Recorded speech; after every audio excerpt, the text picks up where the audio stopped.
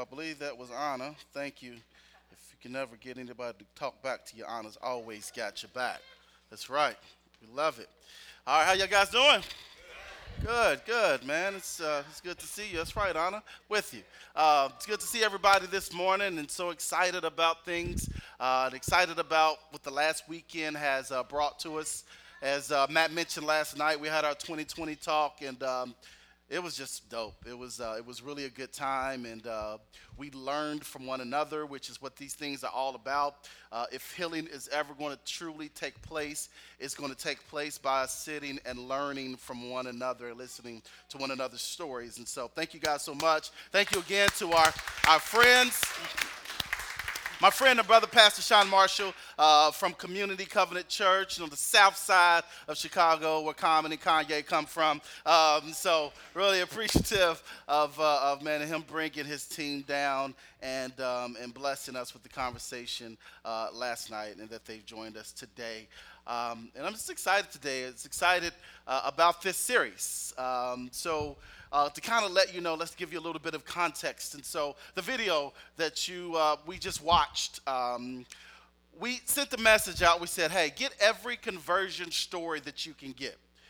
But we didn't want them to be contrived. Normally in church settings, what we like to do is we like to make these clean, contrived versions of stories that are just like perfect and ideal. But when Christ touches our hearts, it's oftentimes not so beautiful, right? I mean, oftentimes the places where he finds us, there's no music playing in the background. There are no angels that's shining from heaven. Sometimes he finds us right in the midst of our mess. And so rather than making this beautiful things, we said, hey, whenever you have a story, pull out your cell phone, just hit record, and let's just share with the people the rawness of what God can do in your life. Because sometimes we think that he can't do it for us because our situations don't look like the beautiful versions, the contrived, the planned versions of the stories that we do. So we're doing it unscripted.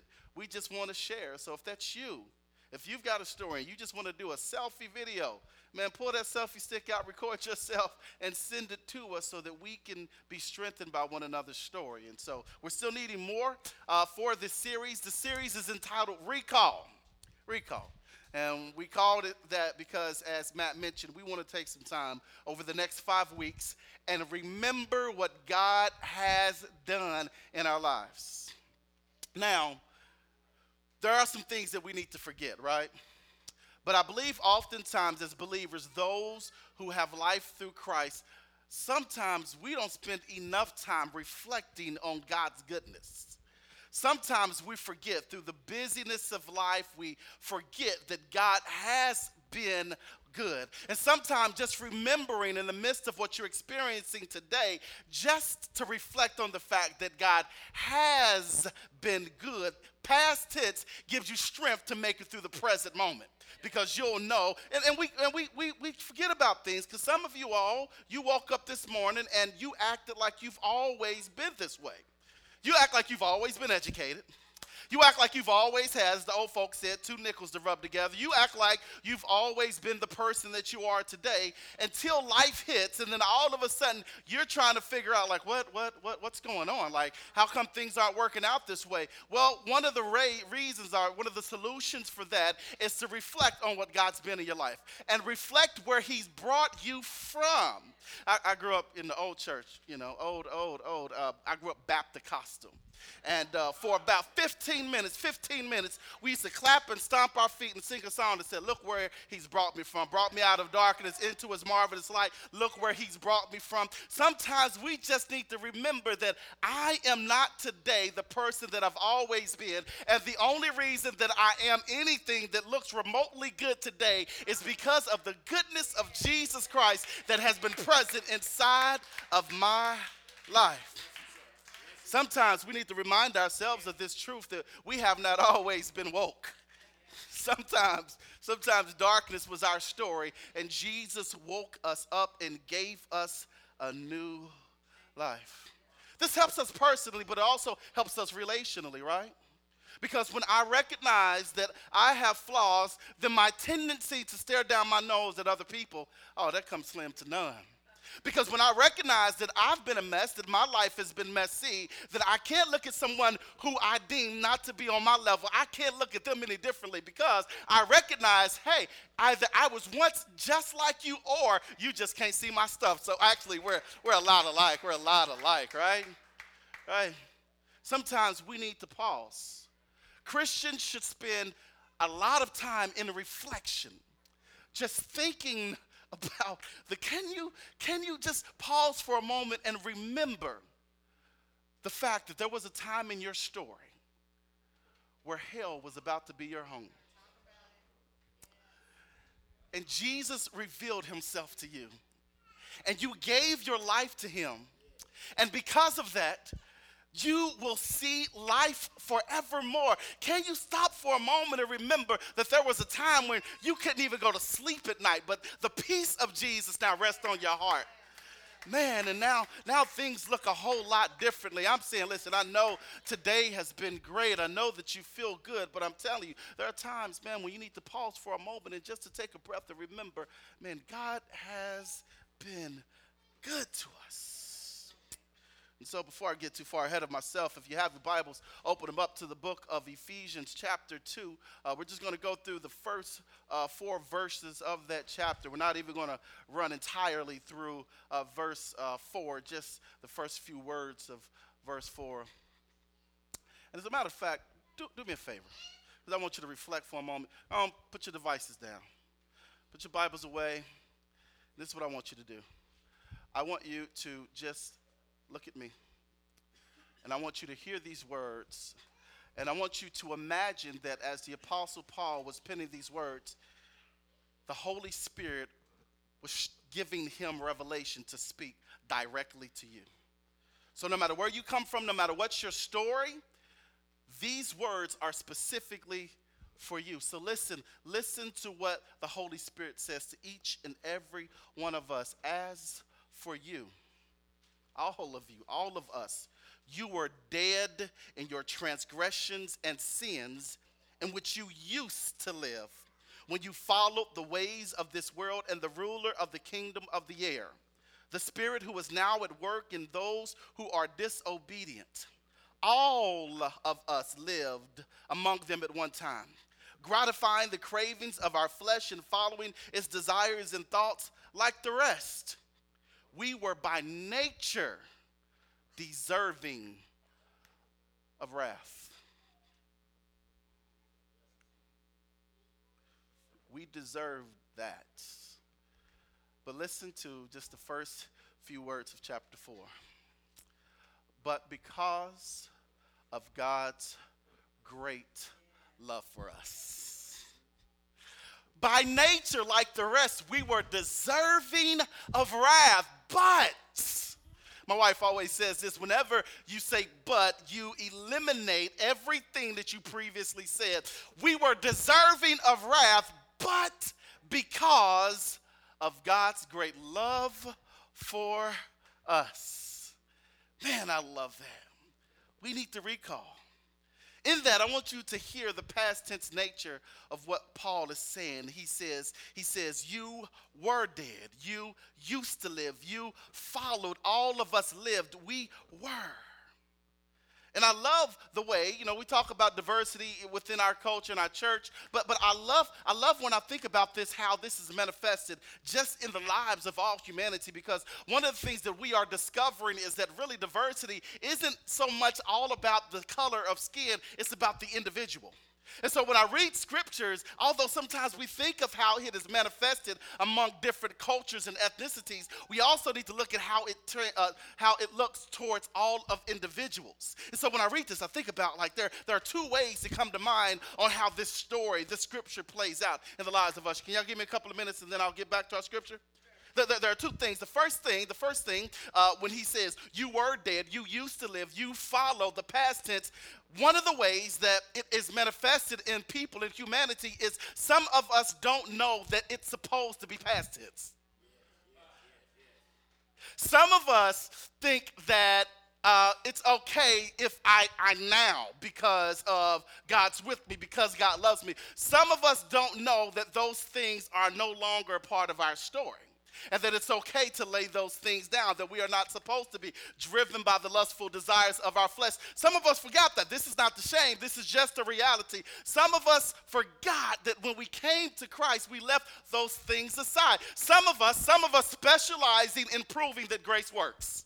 Some of us, we like to make sure that it works, that God's always going to be here. We press those buttons, and we just like to do so. I'm not trying to shame you, it's just a reality.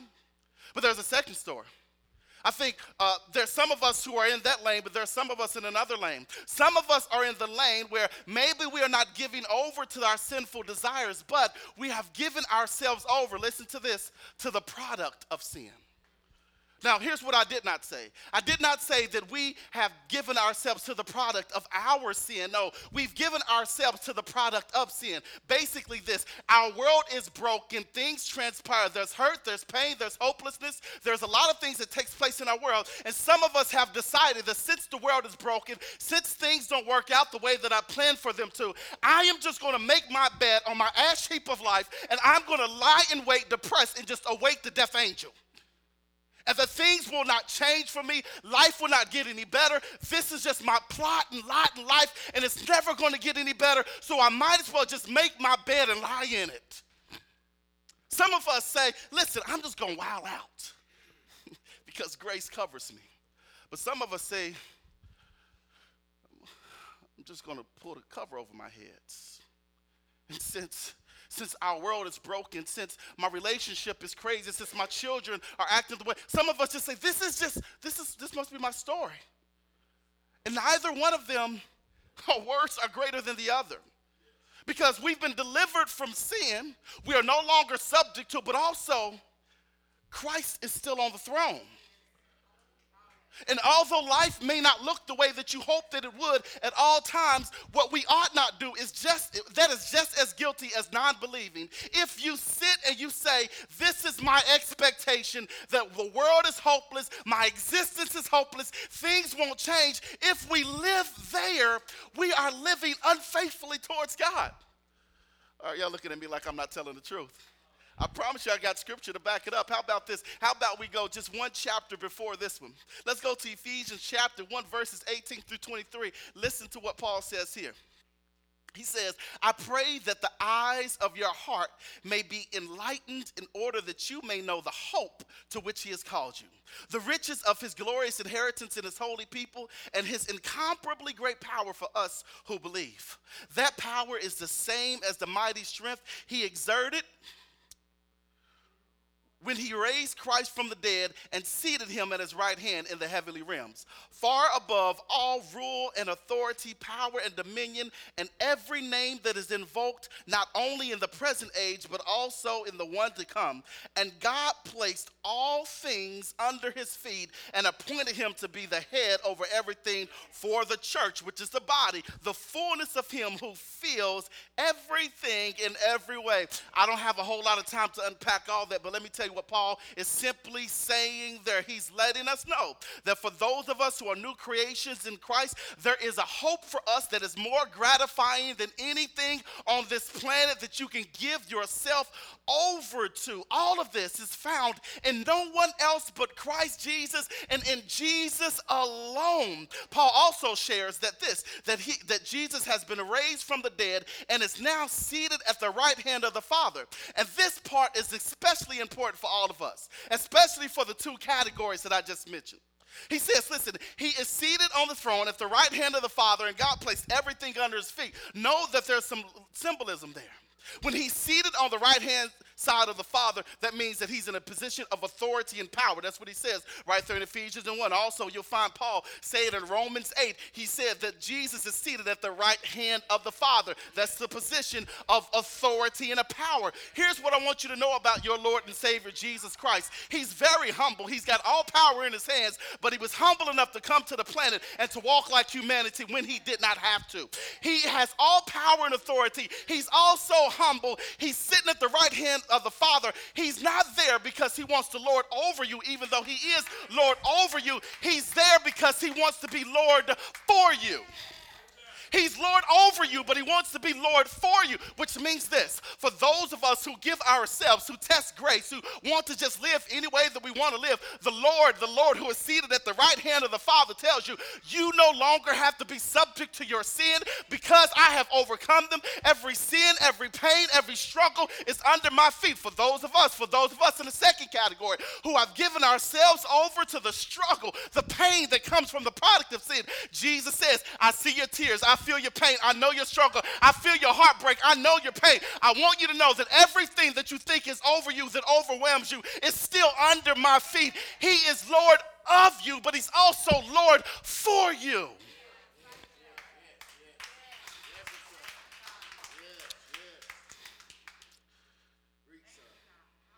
I love it because in Romans 8:24, Paul says that he's seated at the right hand of the Father. And this is what he's doing. He's working on your behalf. It says in the biblical terms, he's making intercession for you. That means that it's more than just prayer. He is looking intensely at your situation. And since he's seated at the right hand of the Father, as he's looking at what's going on with you, here's what the story looks like. This is how I imagine it in my mind. Look at my baby. My baby's struggling. God, take care of my baby. Place a hedge of protection around them. Lord, they got a lot of things going on. Make sure that they don't let it kill them. Lord, here's what's going on in my child's life. Like, look out for them. He's seated next to the Father, and the entire time that he is there, he's thinking about you. Some of us don't know that Jesus is thinking about you. Some of us think that he's forgotten. Some of us don't know that he remembers. Some of us don't know that he is intensely looking at every fabric of your story. And he refuses to let it fall apart. I know you think based upon how things are working out that God has forgotten. But trust me, Jesus plays chess, not checkers. You think that it's about just jumping over the situation. No, Jesus is making sure that all things work together for your good. And so since he's doing that, he's orchestrated the entire board rather than just worried about one situation. This is chess, not checkers. He sees your pain. He sees your story. He knows your move, the enemy's move, your friends' move, your family move. He knows all of those things, and he is working it out especially for you. I love this. Because it makes sense then. If this is what Jesus is, if he's this great God, this great Savior who orchestrates things, who works things on our behalf, who is Lord of us, but also Lord for us, then when it comes to the story of humanity, that when we are dead in our transgressions and sins, when we try grace, when we are working and trying to figure this thing out, the question that I had, perhaps you do as well, is why, if he's this great, would he do it for me? Or maybe you don't. Maybe you don't reflect that way. I do, because I'm well aware that when Ephesians is talking about death, transgression, sin, man, I might as well go ahead and put my name in there. Like, it might say, as for Jamel, I know that he's talking specifically about me. I always ask myself, Lord, I know me. I barely like me. Why do you like me? I know that I don't deserve it, but you do instead. What's going on with me? And then verse 4 speaks to that. Because of his great love for us. Not because of anything that we've done or anything that we have not done. Here's the thing. God does not love you in spite of you. God loves you because he is love. And your story has very little to do with God's love. God loves because that's just what he does. So when you think about words, because words are important, right? When Paul says because of his great love, please understand whenever Paul is talking about the attributes of God, the one thing that he's not doing is looking at anything in humanity or any words before he talks about God. What Paul does is look as best as he can at everything that makes up God, his attributes. And when he looks at God, he does not say, okay, listen, the word great really describes God, and I'm going to attach great to God. No, Paul looks at God and said, wow, that's great.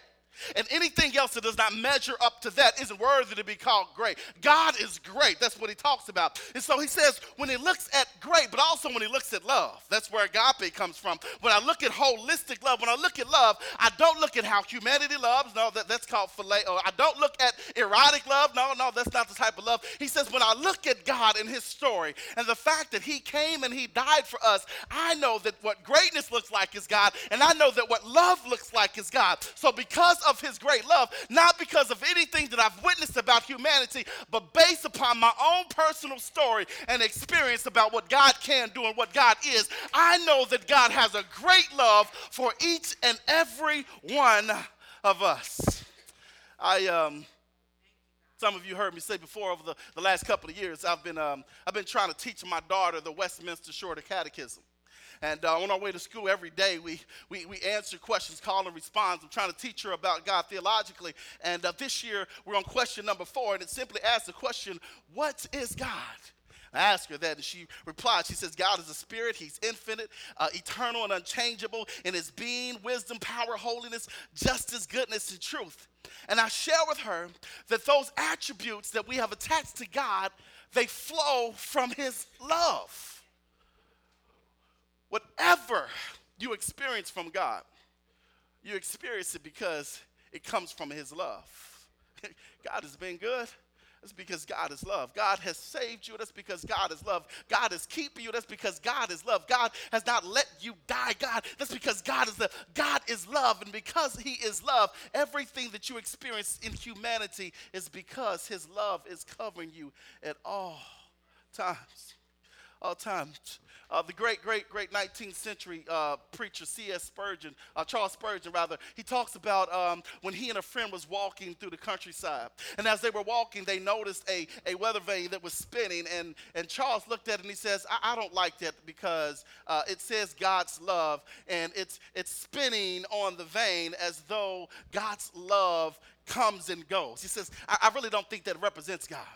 Well, his friend replies, I actually think that it completely represents God. He says, because as it's spinning, what it lets me know that no matter where the wind blows, no matter what's happening in life, God's love is always present. Charles Spurgeon said, well, you know what? You got a good point. I bring it up to let you know that isn't it good to know that no matter what your story is, that his love is still present? That it's still coming around, that he doesn't look at you and he doesn't say, well, listen, you know what, because of these things, I might love you today, or because of these things, I might let my love miss you. What his friends let him know is that no matter what's taking place in your life, God's love always comes around. You can always find his love present in your story. It never leaves, it never forsakes, it never forgets, it never changes. It is always present because of God's love. Because of his love. Because of his love, he knows your story and he doesn't change. Because of his love, he sent his son to be a perfect sacrifice for you and I. Because of his love, when friends turn their backs on you, he's always present. Because of his love, when family abandon you, he's always present. Because of his love is what keeps us. And sometimes in life, when life isn't working out the way that we hope that it should, rather than you looking for admonition, rather than you looking for affirmation from friends and family and social media, I think sometimes we just need to read this story and to see that when we were at our worst, he saw us and chose to love us, not in spite of us, but just because of what he does, because he is love. I've said this a lot, so let me say it real plainly to you. If you have not heard it in a long time, I'll tell you this. I love you. I love every one of you. But you know what's greater than that, man? God loves you. I love you, Heather, back. God loves you. Love that is infinite and eternal. Love that is unchangeable, immutable. Love that is forgiving. Love that is compassionate. Love that never condemns. That love is applied to your life every day when you wake up. And no matter what people say to you, no matter how many people turn their backs on you, that love never changes. And what the enemy likes to do is get us in a position where he tries to trick us into thinking that God's love missed us, and it never misses us.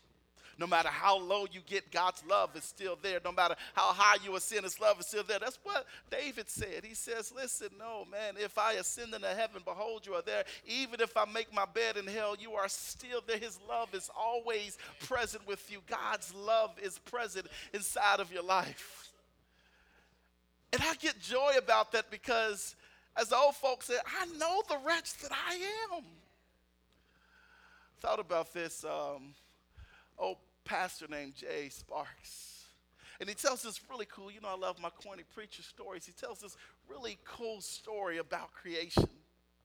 And I love it. He says this. He says, when he looked at humanity and God was about to create man, he says that he took into counsel the angels that stood about his throne, and create him not, said the angel of justice. For if you do, he will commit all kinds of wickedness against his fellow men. He will be hard and cruel and dishonest and righteous. Create him not, said the angel of truth, for he will be false and deceitful to his brother, and even to you. Create him not, said the angel of holiness, for he will follow that which is impure in his sight and dishonor you to your face. Well, then stepped forth the angel of mercy, better known as God's best beloved, and said, create him, O heavenly Father. For when he sins and turns from the path of right and truth and holiness, I will take him tenderly by the hand and speak loving words to him and lead him back to you. And God listened to the angel of love, the angel of mercy, and he fashioned us knowing our story was going to be what it is. God knew you before you were even formed in your mother's womb, and he said, you are deserving to have life. I wanted you to be here, and if you were not, I would have listened to justice. I would have listened to truth, and I would have listened to all those naysayers, but I believe in love. And because I believe in love, I looked at my child, all of your flaws, all of your impurities, and I said, you are worthy to spend the remainder of eternity with me. I'll create you because I love you, and you are mine. You are mine. And it's more than a theory, right? Because this story of his love that has come to us is the reason why we gather. This is not just a theory. I love the way he packaged it, but it's actually a truth. Because he saw where we were, and rather than letting us go, he put together a foolproof plan to make sure that you and I had life. You remember the story? Man was without hope. It seemed like hell was going to be our home. And rather than allowing us to be condemned to our own sin, one day, in a little poor town, God sent his son Jesus through a virgin by the name of Mary. And on one day, that virgin gave birth to a son. And that son came to the planet, and he walked the earth sinless so that he could be a perfect lamb for you and I. And the Bible tells us then that on one day, when all was done, after he had walked for 30 plus years, that they put together a false court on his behalf, because they wanted to convict him for things that he did not ever do. And then the Bible tells us a little bit more that on one given day, one chosen day, they beat him senseless. They gave him 39 lashes upon his back. They beat him. They spit on him. They mocked him in a mock and a cruel court. And they led him down this road up to this hill that they call the skull of Golgotha. And upon that hill, Jesus hanged after he was nailed to a cross, hanged and bled and died for you and I. But that's not the end of the story. Because some people like to think that the end of the story was the fact that Jesus died. But if you just let it be the fact that Jesus died, you're not telling the whole story, because victory was coming to you and I. What I'll tell you is this. Not only did he bleed and die, but the Bible tells us that after 3 days, Jesus rose up from the grave with all power in his hands. And right now, today, you and I have life because there is life in Jesus Christ. Because he got up when the world thought he was going to be down. He got up when we were down to our lowest. And we can shout today, glory be to God, to the highest. We've got life because Jesus got up. I just wanted to let you know today before I take my seat that Jesus loves you. He loved you so much he sees your story. He loved you so much he's talking to his Father for you. He loved you so much he'll never release you from his hands. And he's here for you whenever you need him. I've got to go. We got to take our seats. But just know this. Nothing can separate you from God. Nothing high, nothing low, nothing wide, nothing deep. Absolutely nothing can separate you from the love of God that is in Christ Jesus our Lord. Amen. Amen.